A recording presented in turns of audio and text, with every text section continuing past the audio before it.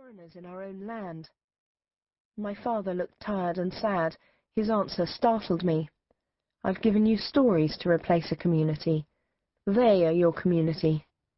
But surely stories can't replace experience, I said. What you may take for mere snippets of myth and legend encapsulate what you need to know to guide you on your way anywhere among Afghans, said my father. Well, as soon as I'm 18, I'm going to go and see for myself, I retorted. April 2001. At 36 years old, I have never seen Afghanistan at peace. I am choking under the burqa, the pale blue veil, which begins in a cap upon my head.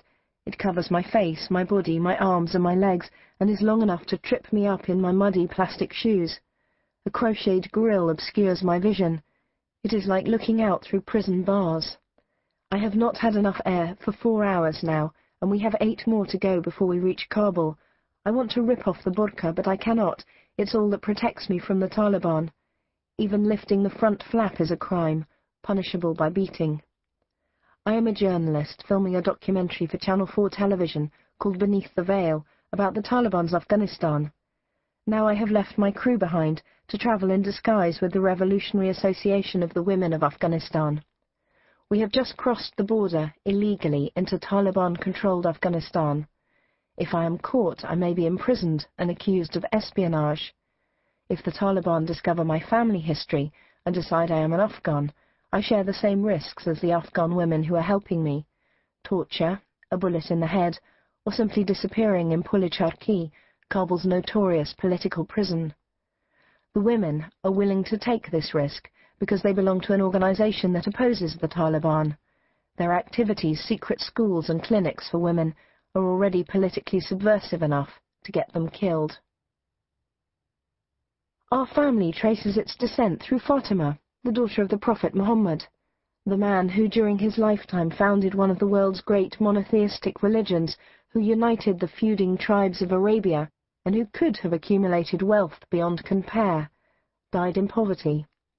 On his deathbed he left this bequest: I have nothing to leave you, except my family. Since then his descendants have been revered throughout the Muslim world.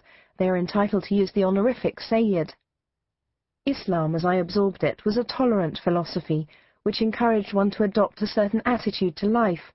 The Quran we studied taught there is no compulsion in religion. The Prophet we followed said, the holy warrior is he who struggles with himself. Many of the sayings of the Prophet that I was raised on are from a compilation by the Afghan authority, Baghawi of Herat. 1 hour's teaching is better than a whole night of prayer. Trust in God, but tie up your camel first. The ink of the learned is holier than the blood of the martyr. You ask me to curse unbelievers, but I was not sent to curse. I order you to help any oppressed person, whether they are Muslim or not. Women are the twin halves of men. These were the values I grew up with. This was the Islam I bought into. Now I have entered a world where I am forbidden to show my face, to paint my nails, or to fly a kite. Nothing is too trivial for the scholars of Islamic law to prohibit. Even paper bags are banned, just in case the paper they are composed of should chance to have written upon it the holy name of Allah, which might, consequently, run the risk of defilement. Allah really cares about getting the details right. There is a serious debate raging as to whether the acceptable Islamic way to punish homosexuality is by tipping a wall over the offender or by throwing him off the highest minaret. We are heading for a secret school for girls. The way is muddy and we are afraid. We arrive at an ordinary, once middle-class home. The teacher used to teach in a high school. When the Taliban came to power, they dismissed her because she was a woman. Her pupils arrive in 2s and 3s. That way they won't draw attention to themselves. Even the youngest girls wear the burqa. In the Taliban's Kabul, concealment is a blessing. They enter silently and let their veils slip to the floor. After a spell in this city, it is a shock to see so many uncovered female faces. They look like flowers in a row, upturned to the light. The teacher wants to talk. She wants the world to know what is going on here. Do I know that 70% of teachers in Kabul used to be women? So not only are girls denied education, boys are deprived of it too. If the Taliban find this class, everyone in the room, children included, will be beaten and sent to jail. Inside me I can feel the fire of anger getting stronger. The Taliban aren't just oppressive. They have corrupted all the qualities I grew up believing to be quintessentially Afghan: generosity of spirit, courage, boundless self-confidence, and above all, a sense of humour. In coming to Kabul, I am following in the footsteps of my Scottish grandmother, Bobo. When she was just 16, she fell desperately in love with the romance of the East. At an Edinburgh University reception, she met a young medical student. He was the Sirdar Iqbal Ali Shah, the son of an Afghan chieftain.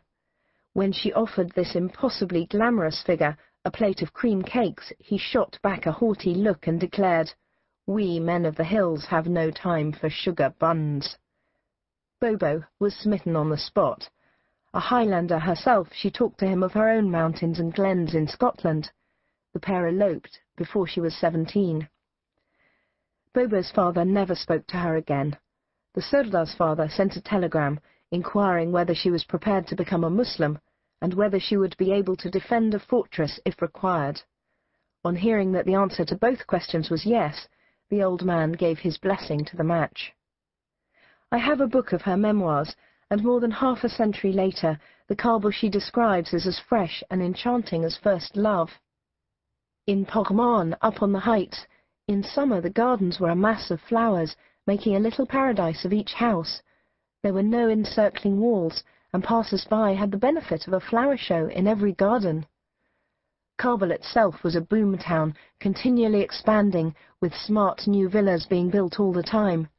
In spring, with startling suddenness, every garden sprang to life, and as if by magic roses of all kinds and colours dripped over the walls. The workmen were never too busy to pluck the blooms as they passed, and often put them behind their ears. Tulips, their petals as thin as tissue paper, and a deliciously scented mauve flower were sold in the bazaars at about 3 Afghanis, 6pence for a large bunch. Before the Second World War, Afghanistan was in a flurry of modernization.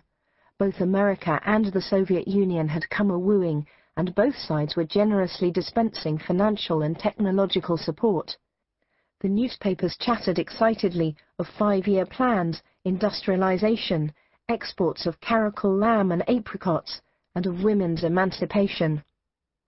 But Bobo had no time for such vulgar hustle and bustle. A cream rambling rose made a fairyland of her garden.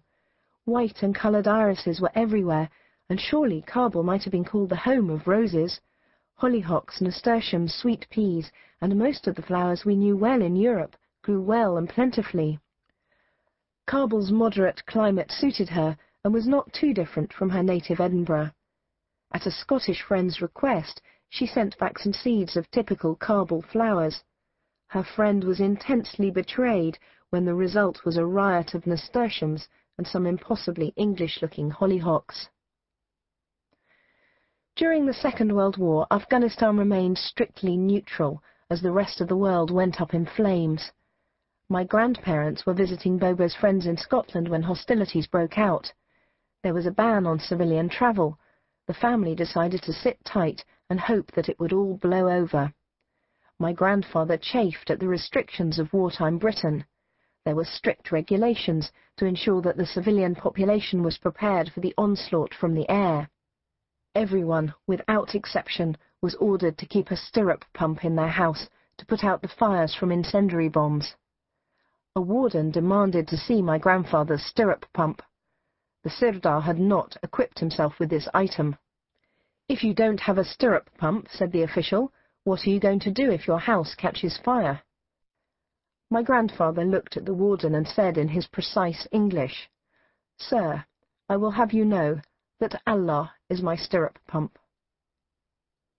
Some time during the war, news came from Afghanistan that the Sirdar's father, my great-grandfather, had died. It was essential that my grandfather, as his father's heir, return to claim our estate in Pogman. But now the Sirdar found himself well and truly trapped. Try as he might, he could not cut through